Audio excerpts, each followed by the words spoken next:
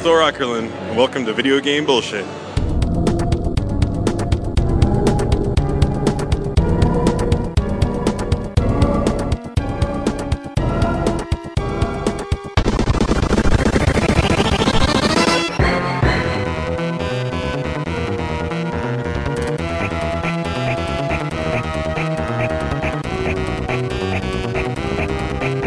This is Jeffrey Wittenhagen. I'm an author of multiple gaming books, including collector's guides for both the Nintendo and Super Nintendo.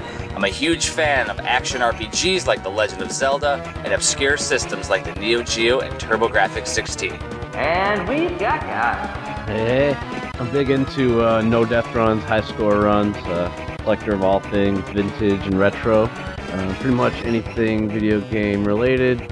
I also collect figures, vinyl, VHS, tap handles, old beer signs, and old beer steins.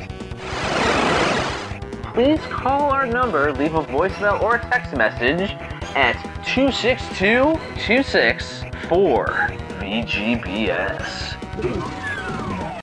My dad actually, then he came home with the Super NES Buyer's Guide. And I actually have that sitting in front of me right now. It's got Simon Belmont from CV4 on it, and it was in the winter of 1991, it says. So a few months later, after August, a few months pass, it's probably November, December, and I get the buyer's guide. He's probably set me up for Christmas presents, you know? Oh, yeah. Yeah, so what's interesting about this buyer's guide, it just says Super NES Buyer's Guide. You can probably find it online. Mm-hmm. The only photo spreads go along with what we talked about with Rewind Mike about Mount Rushmore of NES and SNES gaming is Capcom and Konami and Nintendo. Yeah, for sure. Developer-wise. So the only spreads in the Super NES Buyer's Guide are Nintendo of America, Capcom, and Konami games. Yep, so that's very interesting. So there's a huge push. I mean, I wonder how much of that nostalgia and how much of those games like kind of shapes our opinions, because there are a lot of awesome games from other publishers, but like those always stick out. But it might just be the marketing aspects too. Like Nintendo pushed them. Yeah, because they're all in the spreads. There's no other company besides those three that are in the main spreads. At the end, they give you other recommendations. Mm. And here's what's funny about the recommendations they give you. River City Ransom 2 is on there. Nice. SD Dodgeball, Super Deformed Dodgeball is what it was going to be called in the States. That's on there. So all these games that weren't released but were slated. Those two games are on the Super Famicom though. But they were never ported to the States. Nope, never got port. So it's a really cool magazine to have. It's kind of like the later Nintendo Powers where it's like talking about Flintstones 2 and even like Drax Night Out and stuff that never got released. There's a bunch of it. I was looking through the other day, like SimCity and Mother, and because there was like a upcoming releases section in Nintendo Power eventually. Mm-hmm. I don't know if always, but Pack Watch, wasn't it? Yeah. What's coming up? Yep, that was it. PAK Watch. Yep. And, exactly. Yeah. And there was like a little magnifying glass or something, a little eye, like looking into it, or I don't know. Yeah. Maybe I'm tripping, but oh no, you're not. So that was the upcoming, and they had there was tons of fun stuff. We'll have to do a Pack Watch episode. For sure. Like, I mean, I have my entire run of Nintendo Power, so I can, like, we could literally go through them on the podcast and go, holy shit, here's this episode, issue 1 has this, issue 2 has this, like, or whenever they introduced Pack Watch. And the other episode with, like, the game reviews and then how we feel about the game, that's totally coming up. Oh, yeah, we gotta do a Nintendo Power review type thing. It's amazing. So, yeah, it was just really interesting to see the games that were slated and then the games that actually came out. But I totally agree. The stuff that was pushed was the stuff that was in our consciousness. Yeah, I mean, it makes sense. And, I mean, now, granted, they are amazing games, but... Sure. I mean, and there's a reason why Nintendo pushed them. Yes, gladly. But, like, there's a lot of hidden gaming gems on both Nintendo and Super Nintendo. And, yeah, so, like... So with me and rental games and getting a lot of used games. Like, I had some crazy ass stuff happen, it's just funny as shit. Yes. Like, I would get rental games, and you could rent to buy, and it was at Wilco. The grocery store started to carry a video section and video games. And it was crazy because I got games like Pushover. The little red guy. There's like ants or something. Yeah, you're like G.I. Ant, and you push down dominoes. It's like a Lemmings type puzzler. No, you just push dominoes down. So like, there's literally dominoes, and one's dominoes will have different symbols on them, and the symbols do different things. Like, one will keep going once you push it once, one will split into two. Like, they all do different little things.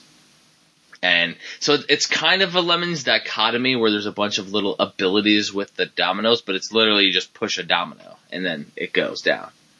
So I used to always love Domino Rally and never could get it as a kid, so Pushover was like the next best thing as a kid.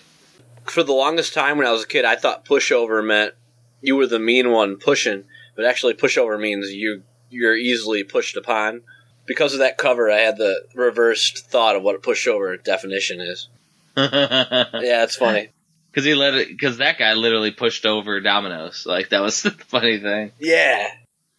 Yeah, it's weird, but it's the opposite of the definition of it. Was Sim Ant on SNES too? I can't remember. It was, yes. Cool. That was another ant, little ant game. It's great. Oh yeah. Yeah. But like, so I got that game. That's also how I got Donkey Kong Country 2. Ooh, nice. Yeah. I rented Donkey Kong Country 1 a lot, but when 2 came, I actually was able to get that one used, and basically got the guide from Nintendo Power, because back in Nintendo Power days, when you would resubscribe, they would allow you to pick out a strategy guide at that point. Mm-hmm. So amazing. Donkey Kong Country 2 was one of them. Later on was Super Mario RPG. What you got to? Oh yeah, that was the game that I bought new, though, which was amazing. So everyone, Super Mario RPG episode. Whoop. Oh yeah, and like, actually just recently, there's like a local thrift store that they actually, I found out that they have games, and they have my books there now, which is great. Awesome. And a couple weeks ago, they had Mario RPG and a bunch of Super Nintendo games in the case, and I'm like, well, how much are they? And then like, I'm like, would you just sell me the box? And he's like, yeah, I'll sell you the box for $40. I'm like, okay, dude, I can pay now, but I'm gonna be here in a week to do a book signing, which was just like a week ago. And I'm like, I'll just get it from you then. He sold the game with the box. Fuck. And I'm like, dude, really? I'm like, you're dead to me. You're dead. You're dead to me. I had a feeling you were gonna say that too, just because the way the market's going, though. He's like, well, I needed the cash. I'm like, dude, I told you I would have bought it. Like, like it's like you had the cash. Like, I could have bought it that day. Like, I had it in the pocket. Like, jeez. That sucks. That's a hard one to get. It is what it is, though. I mean, it's just one that I wanted because I have the manual in the game. So the shady one. The shady story. Yes, here we go. Hilariousness, and it's such a messed up one. So, I can't remember which way it went, but I think it was that I had the game that I got used, Izzy's Quest for the Olympic Rings. Huh. And for some reason, I loved playing the summer games, the Olympic summer games. Okay. So, me being crazy, I was one of those shady kids, and I swapped the labels. And I didn't swap out the chips, because, you know, that would be too smart, like opening it up and swapping out the chips. I actually just replaced the labels. You could tell that the label was refixed. How did you just pull it off, like... I just pulled it off. Just crazy style? Like, I probably used, like, a hairdryer or something, but, like, it was, like, hilarious. So, I swapped that, and they never noticed, and I had a copy of, I think it was Summer Games Forever. Because I was, like, basically breaking world records, and it was fun, and I didn't care for Izzy's Quest back then. It's actually a pretty good platformer if you play it, because, like, Izzy transforms into different characters and things. It's actually a pretty solid little game, even though it's a little floaty for the controls. But yes, it was funny. So I took it a step further with the next one, because if you don't get caught, you take it a step further. Oh, yeah. I can't remember what the game was, but I think it was something like Final Fantasy Mystic Quest or I think it was Final Fantasy 3. And I swapped it out for some really shitty game that I had, like a sports game or something. And obviously they knew. When they got it back and somebody, reported it and he got a little too crazy. And so then they're like, yeah, your account is suspended. My mom went crazy and I had to return the game. Apologize and shit. Oh yeah, that was the last time I ever did anything crazy and brought back the Olympic game too. So I never heard that story. It's great hearing it for the first time on the cast. Oh, it's such a fucked up story. It's like hilarious. It's like little shady kids. It's like insane. Yeah, what my friend would do, they would never go back to the store. On his floor, you would just see like the Blockbuster box and Tom and Jerry. Oh, jeez. How long have you had this? He's like, I don't know. Some families are just hilarious.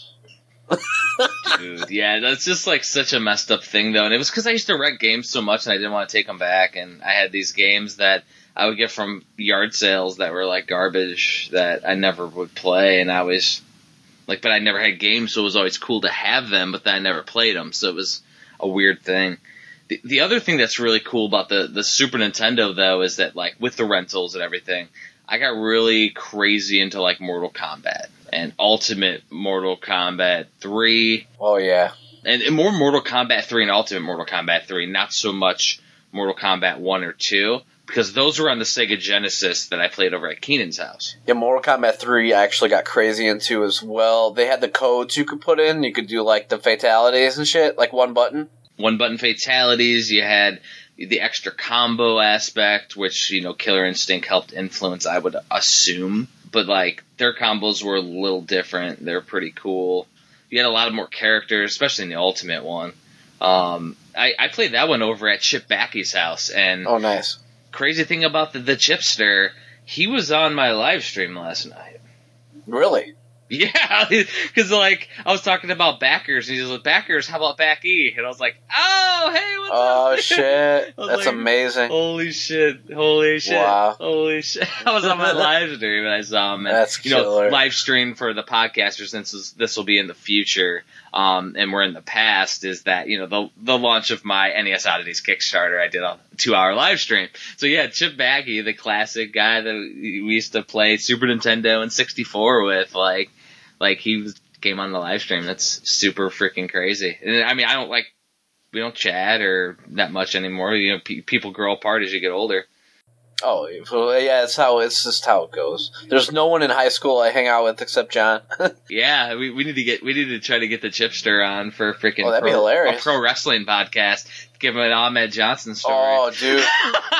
He was a wrestling extraordinaire. He was also one of the only kids with spice.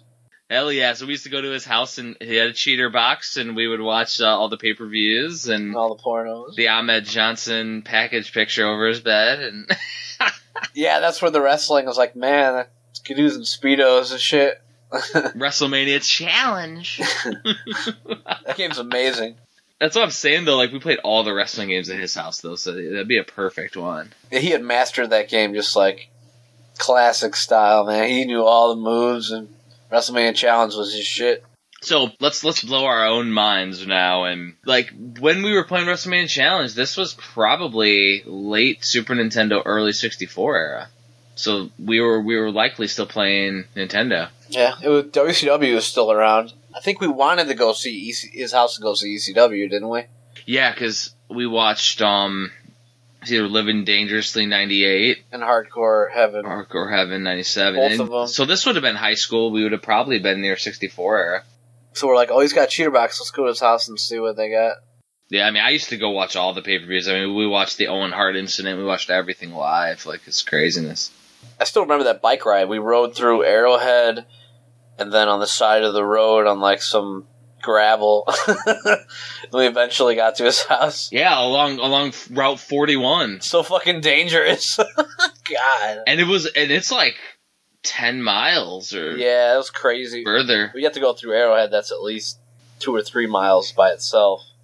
More than that, yeah. Because going through Arrowhead, it's not like you're driving straight through. If you drove straight through, it would be like a couple miles, but like you had to go around hills and through Killer Hill and I think that day we saw, like, those kids you were talking about who used to be at Arrowhead, like the bad kids. I remember there were, like, 2 kids who were, like, looking at us. That's right. Yeah, I was like, that looks weird. We just kept going. And yeah, and that would have been 96, 97 was end of junior high, beginning of high school. Like, we were still riding bikes back then. I mean, they didn't have a car until later. Oh, yeah. Like, we were BMX kids flying around and Was awesome. outside all the fucking time. It's great. Healthy. See, that was the era, and then eventually the SNES Mini came out. You have the boxed SNES Mini. You got that in the box, right? I mean, that's how Andrea secured marriage with me. Moving in with the Super Nintendo Mini. No. She had it. That's right. Yeah, she did. She came when she moved in down in Florida. She came with that, and I was like, "Holy shit!" Now we're getting married. Well, she said she had the Super Nintendo Mini, but then the box was actually up in the rafters in the garage at the parents' house, at her parents' house. Good condition. Those boxes are fucking sturdy. Yeah, it's insane though. It was like super cool, and she got it later too. So like some of the games that she brought, like I already had them, but like Link to the Past and a few others. But it was super cool, and of course she brought Paperboy too. Okay. Classics. That's like later stories for Super Nintendo, because Super Nintendo really is the console and the gift that keeps on giving, and it's really one that I still feel like I haven't put enough time into, and I just wrote 750 pages on it, and I want to put more time into it. That's how cool it is. I'm trying to think of, like, rental-wise, like, worst and best experiences. You know my worst, so. And just with the game itself, like Populous. Oh, okay. With Populous, it's real esoteric. I never figured out, like, what you have to do to, like, do anything at all. I remember sitting there trying for hours. Wow. I don't know. It's just being a kid or just getting stuck in certain spots in certain games, and you just think, like, the solution's so easy, I just didn't see it. I think someday in the podcast, we're going to figure out why I also don't like strategy games, and it's something like that. I don't really recall why I'm so skewed towards them, but there's got to be something like your Populous story where it's just something didn't click and made me not like any of them. And when it's a rental, and you have other stuff to do that weekend, so like say we're going to Shakey's for a family reunion or we're doing other stuff, you don't get to spend the entire weekend with the game, it kind of maybe even skews the entire opinion on a game. So say you had the whole weekend to play that and be focused on it, you might have figured it out, but if you don't, and then you got to take the game back, you're like, I'm never playing that again. Yeah, because, like, now when I think of Populous, sitting there Saturday morning, and it can't get anywhere, and I'm like, okay, let's take this back. It's just, It's like meant for older people, or, I don't know, like, the way John and his dad, they, like, gravitate toward, like, strategy things. It's interesting. When it's like their mind, like, works to, it figures out those processes immediately, whereas we want to just play some awesome platforming. And like Gemfire for Super Nintendo. Like, John could play that for hours, and it's like, I just don't. I'd rather play, like, Castlevania 4 or something. Well, yeah, I just think it's upbringing. I mean, it's got to be it. And the weird thing is, are there any games like my Lemmings story that you have? Like, my Lemmings stories, I would rent Lemmings as a kid, and I'd love it. And it was either Nintendo, and when I progressed to Super Nintendo, I used to play it, I could beat every level, and it was amazing. Now when I play it, I don't like it. Really? Like, I just don't care for it anymore. Interesting.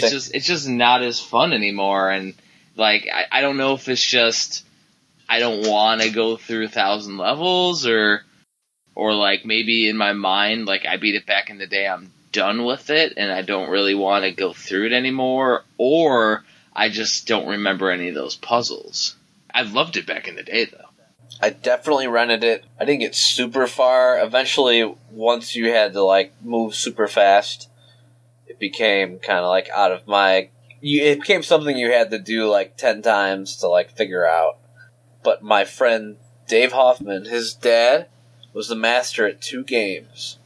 Zelda 2, fucking master. If he died, he would reset it. Period. He just reset the system. Because he never would die. He just would do deathless Zelda 2 runs. And he had all the maps memorized in his head and exactly where you have to go, and he had them all drawn out. And he was the master of lemmings. And he mastered every single fucking level on taxing. I remember he had all the maps, everything. And yeah, it's just, I think it's more of like, the gimmick's fun when you're a kid. And then when you're an adult, eventually, if you're a puzzler type of person, then you're going to play it. It's a brilliant game, though. Like, just the idea of it really is pretty brilliant.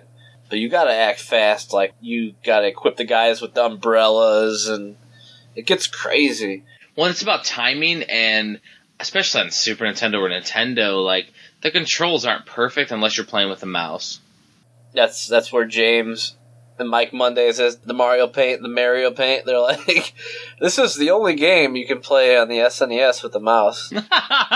He's like, that I know. It's like, Like, dude, there's so many games with the mouse. Like, so bad. Even like Revolution X, you can play with the mouse, and it's really fun. Like I caught, was it Jonathan Riggs? John Riggs wrote a review on Fun and Games, and like his whole review is how great of a game it is. And he said it would be the best paint game if it incorporated the mouse. And I'm like, Riggs, you know my daughter's is playing it with the mouse right now. Like my daughter's playing it with the mouse. I don't know if mine's a hacked ROM that allows the enabling. He's like, oh dude, he was thinking of a different game when he wrote that part. So I'm like, that's interesting that he did that. Huh. Weird. Yeah, some people just don't research like crazy either. Yeah. Or try it. Yeah, but he's writing for it in the book. Like, he was playing it, I think, at the time. I just think he didn't try the mouse. One of the crazy games that actually a lot of people reviewed, which surprised me, Lufia 2. Ooh, that one's worth a shit ton. It's worth a shit ton, but I think I had 2 or 3. Like, Secret of Mana had like 4 reviews or something. But like Lufia 2, I think had 3 reviews, which is crazy. Yeah, I had the first one. The second one was at Video Palace for like $60 in the box. I'm not like a massive RPG person, so if I was, I would have got it the second time. Yeah, I think that's a prequel to the first one. It's the Rise of the Sinistrals. I don't think I know it's a prequel. The Sinistrals. Yeah. I mean, they're both great games, amazing. Oh, fuck yeah. They're gems. If I had infinite time, like, I would literally just play through every awesome RPG, including Japanese fan translations. That would be amazing. Yeah, I think we like action RPGs because we also have the Twitch. Oh, absolutely. So Zelda's a mix between the Twitch platforming, control style, and the immersive world. So that's why we love it. Mm-hmm. It's why I can't wait for freaking Mystic Searches to come out on the NES. Our buddy Joe Granado to release that, because I mean that's action RPG with like platforming elements. Well, with an RPG, there's a strain in that. Like, okay, so first Final Fantasy, there's like 9 wolves or 9 imps or 9 creeps. You can't use your gaming prowess to defeat them. You have to wait for all of them to take their turn and kick your ass, and yeah, it's just cooler to be empowered, like Zelda style, and be like, you know what? No, I ain't taking your shit. Bye-bye. I'm gonna go behind you. I'm gonna go to the right of you, to the left of you, because I can. You're not just stuck with a menu and, like, time. You have to, like, sit there. Yeah. See, I don't mind an active wait battle system, as long as it's implemented properly where you could avoid damage. I hate just sitting there and getting attacked without the ability to get rid of it. Like Mario RPG had the timing where you could like basically negate damage and empower yourself when you like it had an action aspect to it. You're right. And yeah, there's other games that are doing that too. I mean, Final Fantasy 15 on the newer system. Like, you do have to wait to attack in certain aspects, but you can move out of the way. It was like basically with those old RPGs, like the SNES RPGs are actually pretty easy. Like Final Fantasy 2 in America, that's really not that hard compared to the first one. Well, it just moves faster. It's more streamlined. Yeah, it's not like you go on the screen to get attacked by 9 guys and now you're dead. So you obviously have to like grind But in the end, that's what made the NES one more, like, rewarding. Because eventually you could defeat all 9 of those guys without breaking a sweat. And then it was time to move on. So it was more of a time-consuming ordeal. In one of your books, the guy said he finally got serious with Final Fantasy. He said he got familiar with it when he was in college, because that was the same with me. As a kid, it was like way over my head, but Absolutely. the newer SNES games, it's a good segue, like, they were programmed without the malicious intent, right? Yeah, it was that, plus they added the story dichotomy where you had a arc, like, you had the whole Cecil, the Dark Knight going to the light, and Kane being, ambiguous, and you had that whole aspect to it where, like, constantly throughout the game, it's moving a story forward. I mean, and they all have names, like, in the NES, you just, like, name your guys, you get 4 characters. Yeah, I mean, a lot of the NES, like, there's not a ton that have stories. There are ones that have a full story like that, but, like, there's not a ton, whereas all the Super Nintendo RPGs have that story aspect to it, which I think is why it's such a solid system for them. It's beautiful, but I gotta stand up for the NES, because you can have Kyle and Jeff and Eric and John. Customizing's classic. So that's hilarious, too. Like, damn it, Eric, come on. The white mage. The Keenan's always the white mage. Died again. Yeah. So that's just classic, too. Everything has its awesomeness, but for the Super NES, it appealed to many more people. It was more of a pick up and play. Yeah. Whereas NES Final Fantasy would destroy you where you stood and kind of just laugh at your ass, your pile of ashes, Yeah. Just decimation station. Where later on, like I had mentioned a long time ago, I don't know when, but a lot of Super Nintendo games I could beat. Like, they were beatable if I played them long enough, whereas some NES games at Nintendo Hard, it was way different. Yeah, Super NES was more on, like, a normal scale where they weren't, like, balls hard. Some were. Well, there's that, plus, like, by the time you played the Super Nintendo, your skills had progressed to the point where, like, you were getting really good at games.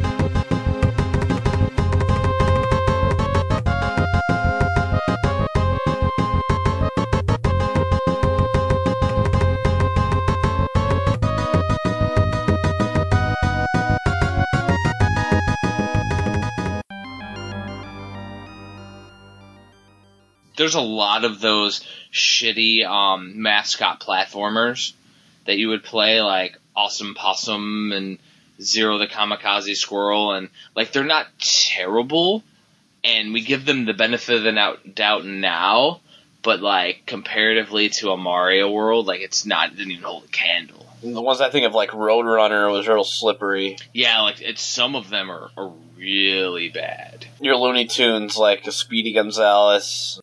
Wizard of Oz, like they didn't even have the collision detection right on the platforms. Yeah, that's like AVGN like style, right? Yeah, exactly. But like the ones that I mentioned, the platform, like those ones, they're not terrible. But you'd have ones like Beavis and Butthead. Oh God. Like just not good. Animaniacs was like lacking. Could have been amazing, and it's just lacking. You know what was awesome? Buster Bust Loose. Yes. Konami. I highly, highly, highly recommend that game. It's a platformer. Every level's different. There's like a space level, a western level, sports level, and it's Konami, so it's super well programmed. I kind of consider that the third game in the trilogy, because you also had 1 and 2 on Nintendo, and they're both solid platformers too.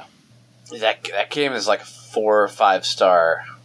Nice. Easy. Yeah, I would probably give it an A. We might do that for bullshit homework sometime. What's really fun, because there's mini games too that you play between the levels, and it's almost like Final Fantasy VII, how there's little gimmicky games and little like side quests that you do throughout the game. Yeah, no, there is. And the Genesis version, which was a different name, but it was also a platformer, didn't have that. It reminded me a little bit like Rockin' Cats too, or just had that like fun element to it where they tried to like entertain you throughout. But it actually works when you know how to do it, when you know how to like pass the little trials. Yeah. So, yeah, I remember there's like a train level that was pretty tough. It was like a moving train, and there's like all this crazy shit going on, but Like double, triple scrolling. oh yeah, that's the Konami style too. The Parallax Massacre. I think SNES with like Castlevania 4 is like 7 or 8 layers at one point. And Mode 7 on top of it. Yeah, the Mode 7 boss, and when you're hanging in the dungeon Yeah. at that one part, or the screen like rotates.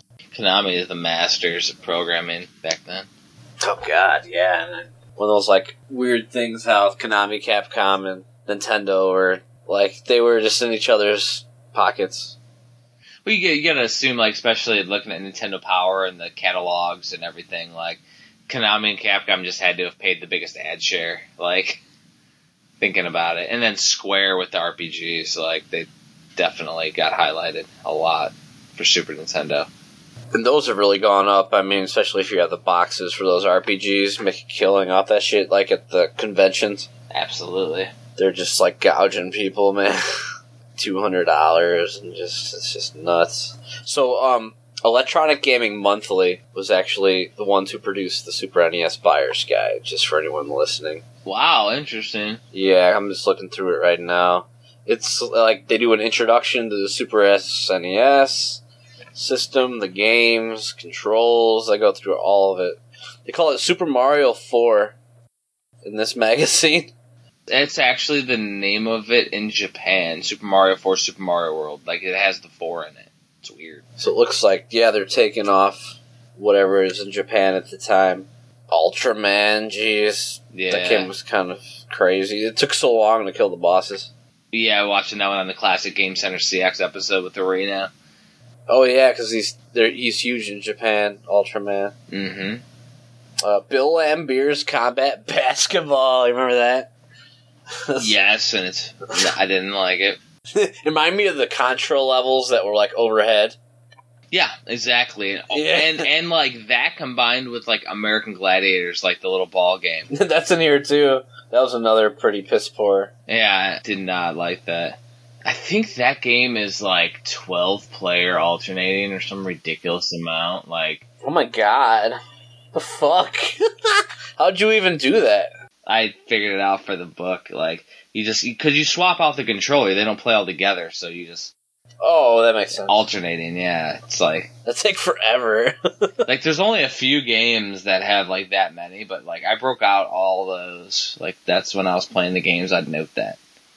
Just like crazy though. So like like American Gladiators has 1 million players, so you can if you have your friends over, you can torture them.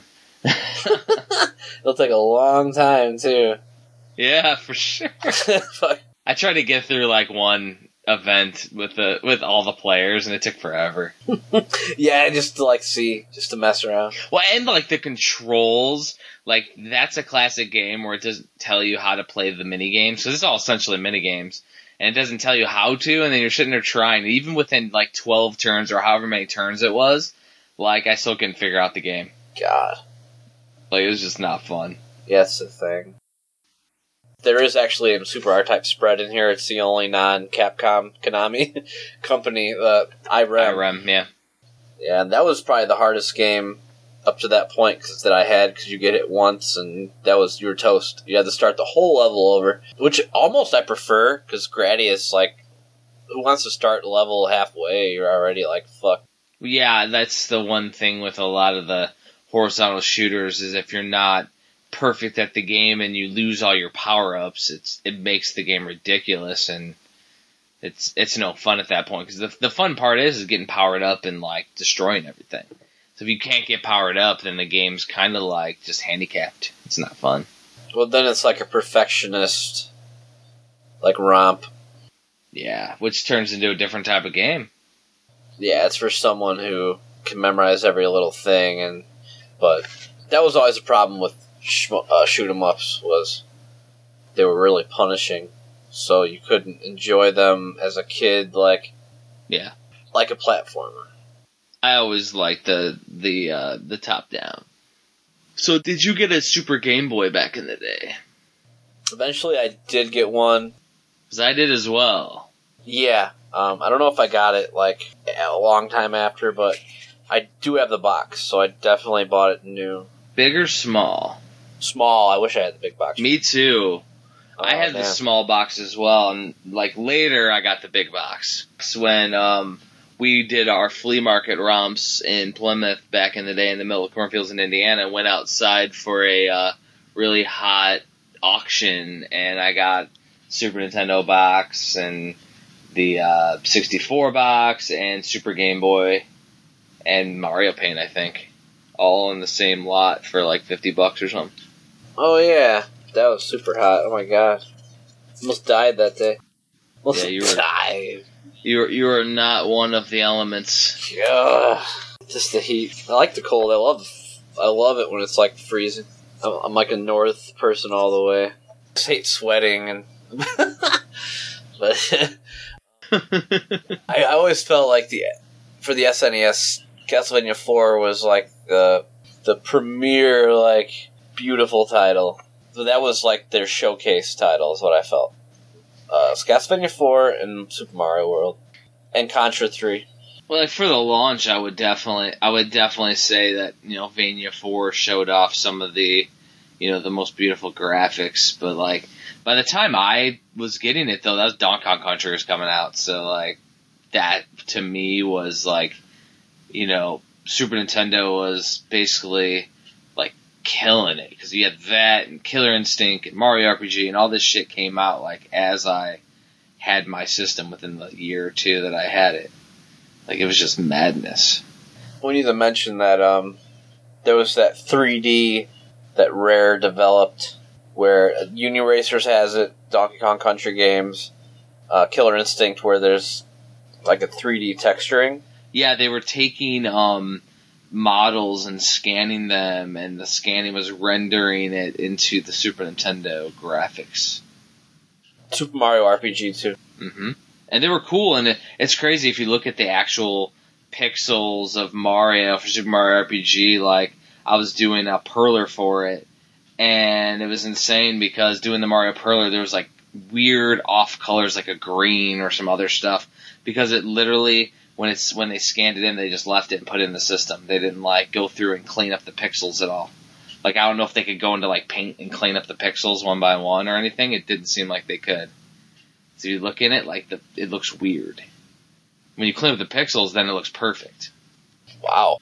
Yeah, because like when I did the perler, I'm like, well, I'm not going to put this green or purple or whatever the hell it is on him. I'm just going to leave it the classic Mario colors, and mine looks perfect. Shadowing or some kind of little effect. It could even be like a dust particle that got scanned. Just show, just refracted in the light, kind of like ghost little orbs do on cameras. Oh, yeah. Yeah, same thing. Like, it could have just been the shitty camera lens even. Who knows? Like, 'cause even the best stuff back then is, like, horrible now.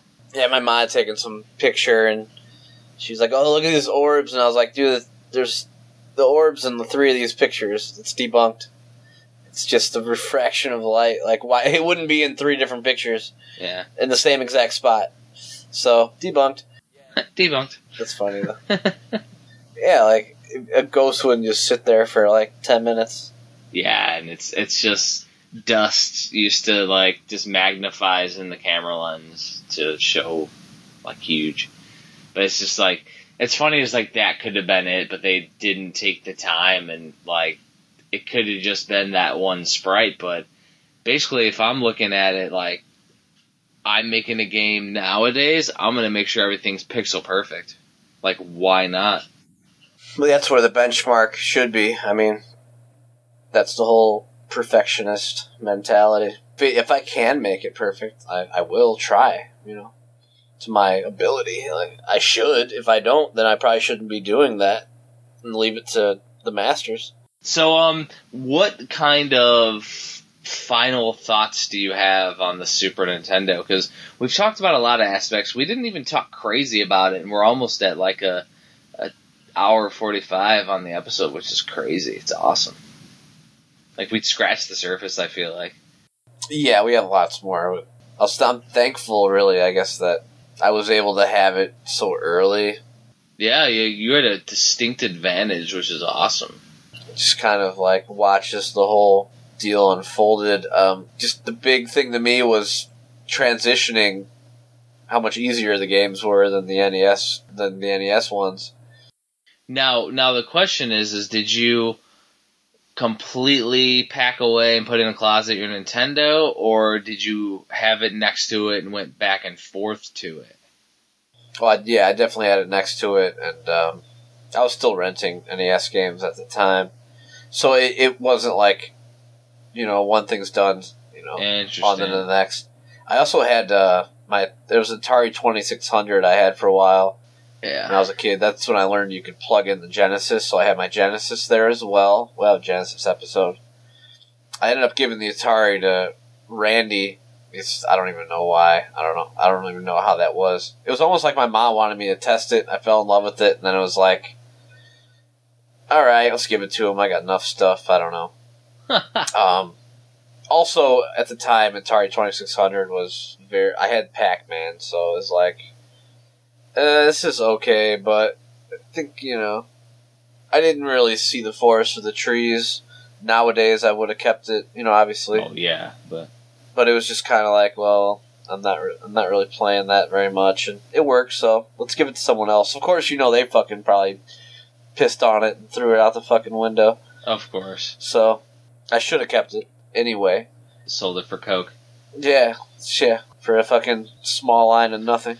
See, that's the crazy thing is, like, the way that I progressed with systems, I kind of shelved them. I didn't get rid of them, but I shelved them, like, put them in a box or whatever, because, like, moved from the hand-me-down Atari 2600 and my brother's Commodore to the Nintendo, which I got late, and then played very late, and then I got the Super Nintendo.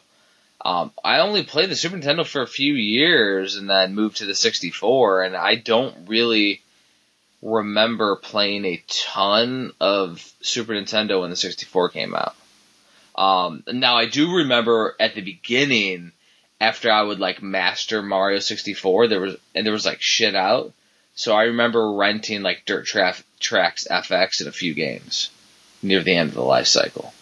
Yeah, because I had, like, the game room. I just had we call it the video room. Yeah. Yeah, so my whole life, I always had all my systems hooked up.